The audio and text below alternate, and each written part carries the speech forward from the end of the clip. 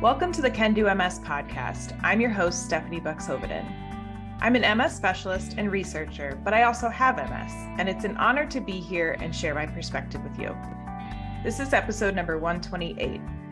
Today, we're going to talk about the topic of women's health as it relates to MS. We're excited to welcome our guest, Dr. Suma Shah, who is a neurologist and MS specialist at Duke Health.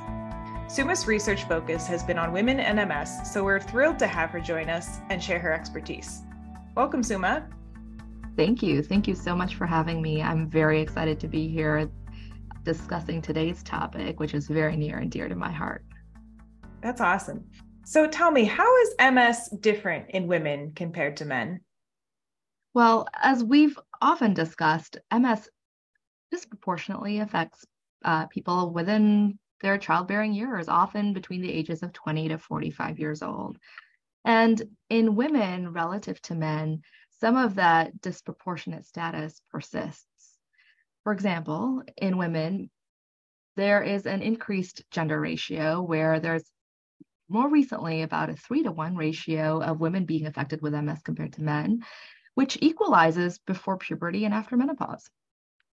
There has been some data that's shown that women with MS have more inflammation relative to men who are living with more neurodegeneration. And we see this where men tend to have more progressive disease, where in women that really doesn't happen until the perimenopausal state. And then finally, in women, MS tends to affect them a little bit younger, often in their 20s or 30s, where men sometimes present in their early 40s. And there again, women may be living with the disease for longer than men are. There's differences in how symptoms affect women with MS, where men have been historically reported to have more motor problems and less frequently be affected with optic neuritis, whereas women have far more episodes of optic neuritis in general. And there has been a report in mice, so I don't know how well this can extrapolate to humans quite yet, but there is some science behind whether vitamin D may have a greater benefit in females. In the mouse model of MS, the experimental autoimmune encephalitis model, female mice that were given vitamin D supplementation had a protective effect against MS. They didn't develop this EAE model, which is promising. That's all so interesting. And clearly, there's still a lot we need to understand about why MS is different in men versus women. And even though we don't really understand the underlying mechanisms, there is strong evidence that hormones affect both the onset and the progression of MS through a woman's life. So can you tell us a little bit about how MS changes as we age? There's a lot of history here. There was this early recognition as we started learning more about MS that women who were nulliparous, who'd never had children before, had a higher risk of developing MS than women with multiple pregnancies. And so that started this conversation about whether there might be some sort of hormonal influence. We've learned a lot over the years. We're still learning. And a lot of our current science and studies shed insight into the hormonal influence of MS.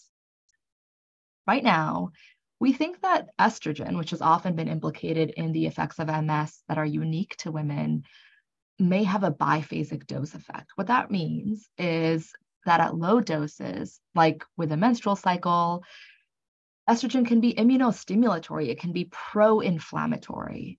And this relates to some of the symptoms that women with MS may notice around the time of their menstrual cycles.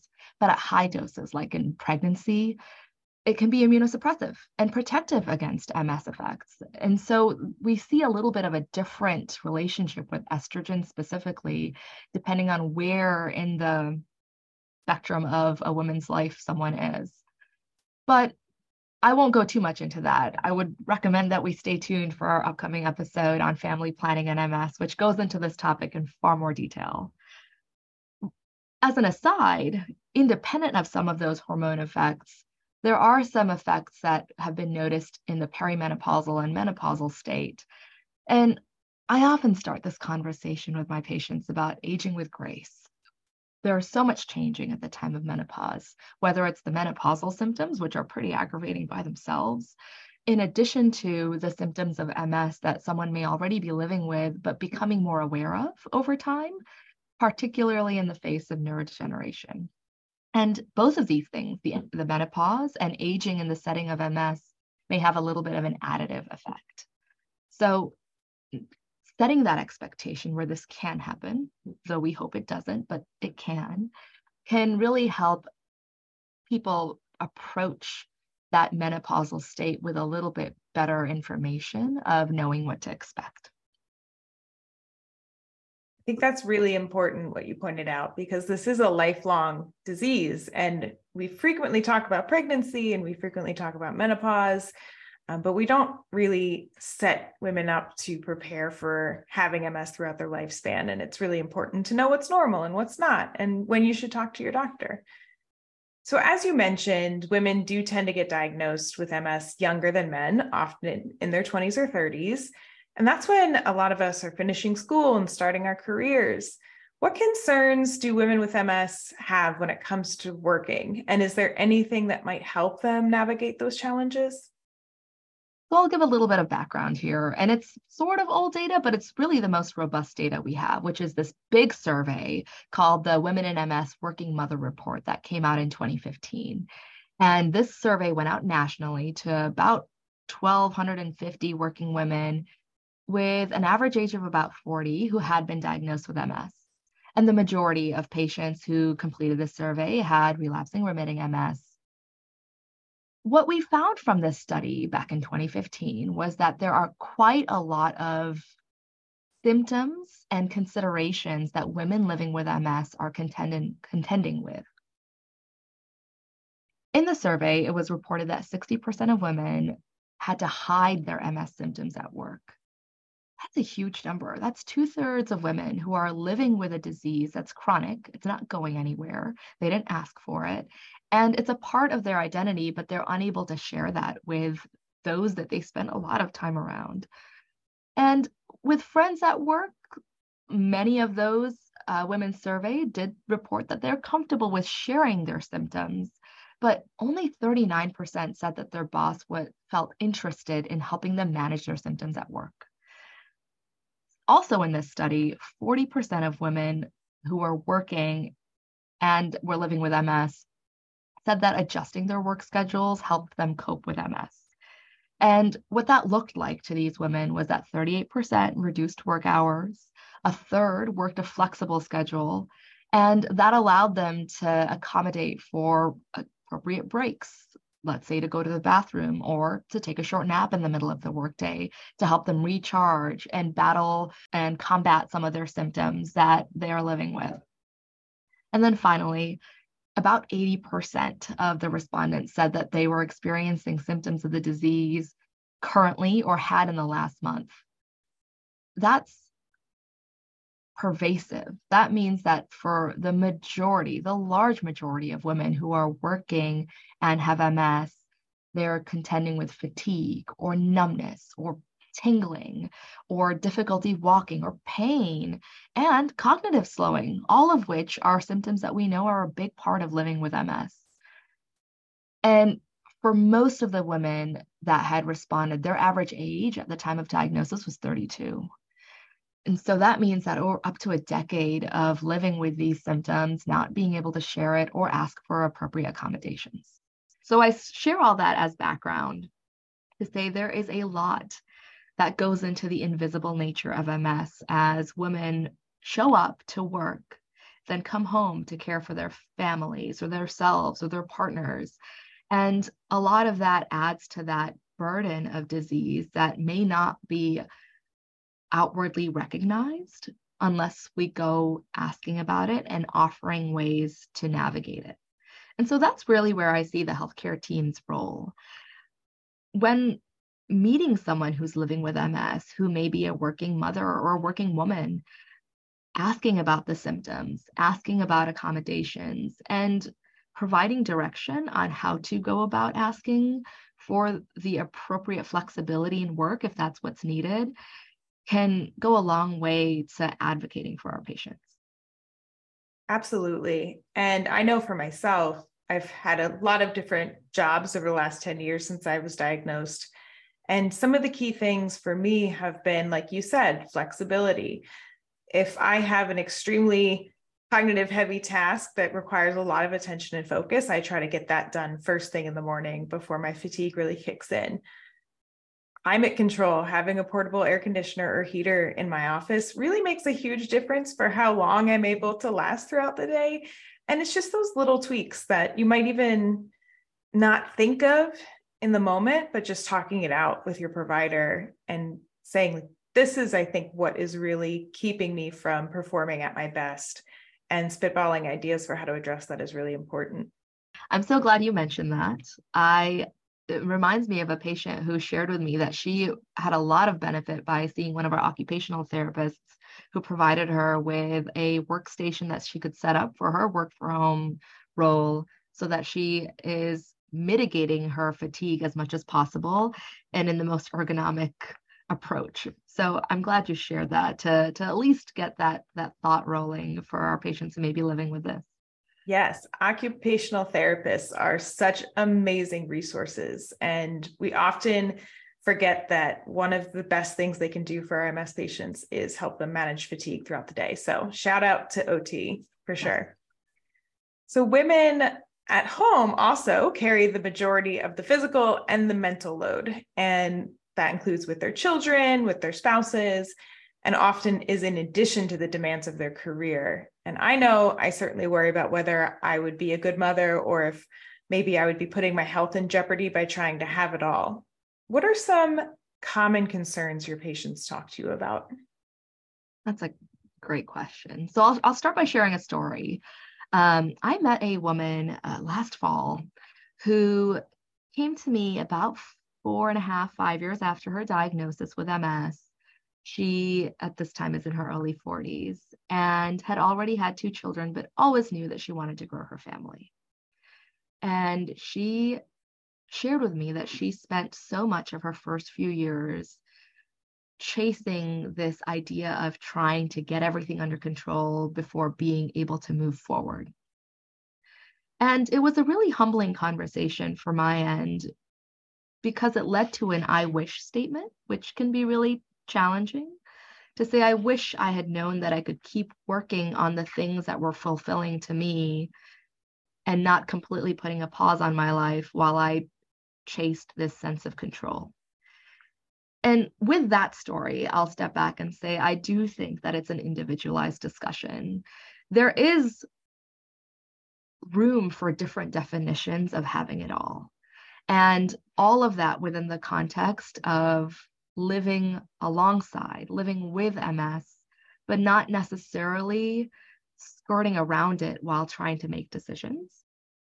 And that, again, is where a healthcare team member can be a really powerful role to share how others may have navigated similar scenarios. So to answer your question, that's what I often start by asking is, what are your goals? What will be your idea of a fulfilling life in the setting of chronic illness, knowing what it can change and bring? And then how do we work towards that? And so to go back to my patient story, that's what we discussed that day. We spent 45 minutes talking through what having a third child would look like, because she started that conversation by telling me she knew she'd always wanted that, and she felt that she wasn't being true to herself if she wasn't able to pursue it. I think that's a really great story and really highlights the issue so well. I often heard that women would be concerned their child's experience growing up would be negatively impacted by their MS. You know, maybe they might not be able to attend every game or take big trips to Disney because they have other costs. But actually, it's the opposite. Children with a parent who has MS often are lovely, compassionate people who are more likely to give back to their communities because having a parent with a chronic disease has showed them empathy. And I think that's something that's really nice to think about and highlights, but it can definitely be a positive and help you and your family grow together. I think that story is shifting, where about a decade ago, I felt like I heard more from my patients that they were hiding their MS, that they didn't want to share a vulnerability or have their children or family members feel like they were less than. And these days, I'm seeing a lot more openness about that diagnostic conversation, a lot more openness about the kinds of symptoms that people are living with. And as you mentioned, on the flip side, I'm hearing stories about children who choose to go into healthcare careers inspired by seeing the challenges that their parents may have faced, or recognizing that the immense motivation it takes to be able to show up and live that life that a person has imagined. And so I do think there's a lot to be said about allowing for functionality and a fulfilling quality of life while acknowledging the challenges of the disease. I will never sit here and not be a realist. I think that I've seen the full spectrum of, I often share, I've got patients who are marathoners, and I've got patients who have been severely limited by the challenges of the disease. And in the individual nature, it would be unfair to not make those plans individually for our patients. Definitely. What else can women do to take care of themselves and thrive with MS? I think this too comes down to a little bit of tailored planning. So we'll set out with some of those broad strokes, which are the importance of physical wellness and emotional well-being. And my patients probably get tired of me asking, but I'm a big proponent of pursuing both equally. And so at every visit, every 6 months, I'll often ask my patients, well, do you feel like you're in a good emotional space? If so, how are you doing that? And if not, have you reached out to the resources that can help with that? Counselors, psychiatrists, a mental health care team that can be made up of many different faces and roles. And then physical well-being, which we have a lot less data for, but I often say this, again, broad statement of brain health is MS health, is health in general. And so what that means is what we know about taking care of our bodies and participating in cardiovascular exercise, in participating in activities that get the blood pumping and the heart beating, are all going to help with aging with grace, as I mentioned earlier, as well as feeling good and mitigating some of that fatigue and that cognitive compromise that can come from MS. And so there does need to be a dedicated attention to all of those things that come into this category of lifestyle measures, things that people living with MS and those around them can do in their control to choose health and to choose activities that can support them in the long term. I also think it's an important reminder when these conversations come up that it is not selfish to focus on yourself. And I have seen it where the patients who invested in themselves, I met one patient last Friday who has been walking 20,000 steps a day ever since she's had something that can count her steps for over a decade. And I do think that that reinforces some of that physical activity and helps combat some of the neurodegeneration that can occur with MS.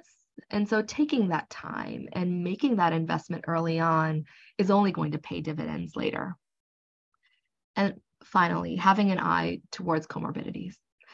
This is something that's become a hot topic in the last 5 to 10 years in the MS research space, which is that MS doesn't exist in a silo in our bodies.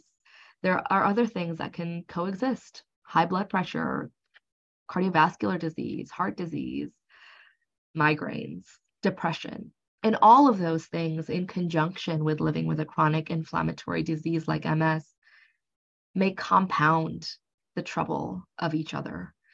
And so knowing that, providing that counseling to say, all of this needs treating because our bodies keep track of all of these things and they all may weigh into how we do in the long term. Absolutely. There's the old saying in neurology, treat the body right and the mind will follow. And I truly do believe that. And whenever I'm talking to women who have MS, I always try to remind them, it's not a get out of jail free card. You can absolutely still get all of these common things like heart disease, like breast cancer. And even though it's hard enough to keep up with your neurology appointments, MRIs, blood tests, coordinating your medications, you do also have to see your primary care doctor, get your physicals, do all of the cancer preventative screenings, just like everybody else does. In fact, it's even more important for you to do them. So never forget that. Absolutely. So finally, are there any resources for women with MS that can help them navigate this work and family life that we all try to balance so delicately? Well, I'll start with the resources I've learned of over the years, but I'd love to hear from you as well, Stephanie. There are quite a few resources that I've seen over the years.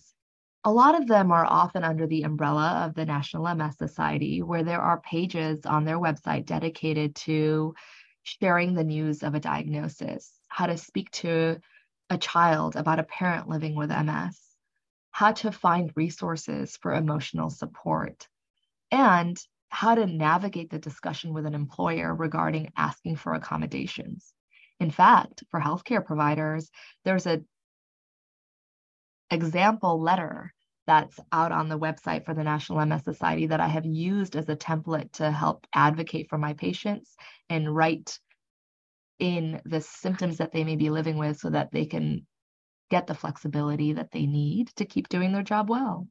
And all of these toolkits on how to go about some of these sensitive conversations are available online.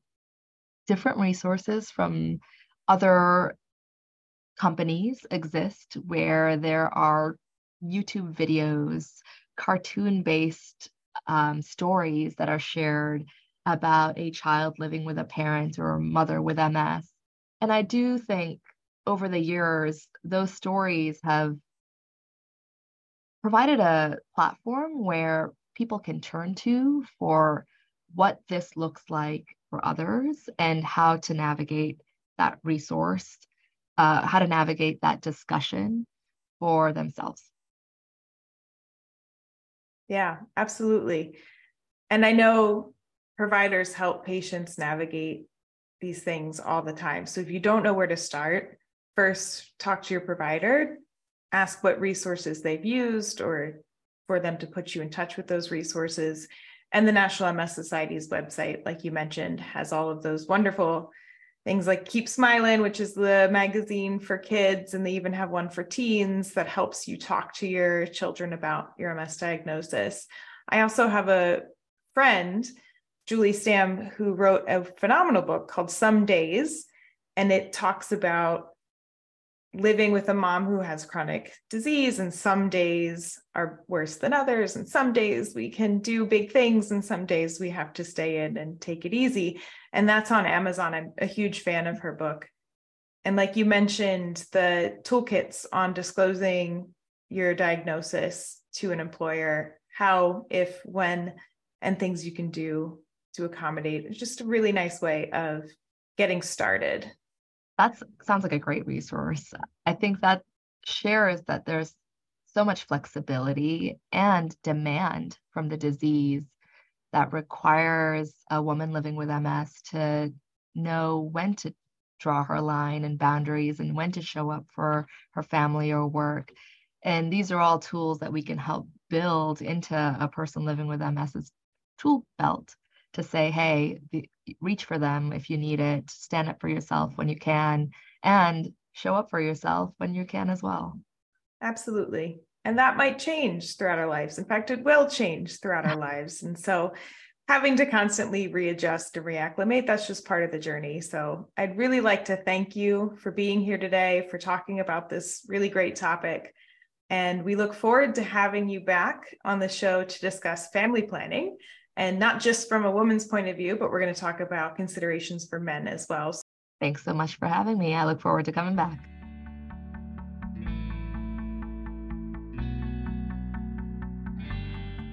Thank you for tuning into this episode of the Can Do MS podcast. We hope that today's episode helps shed light on the challenges that women with MS face.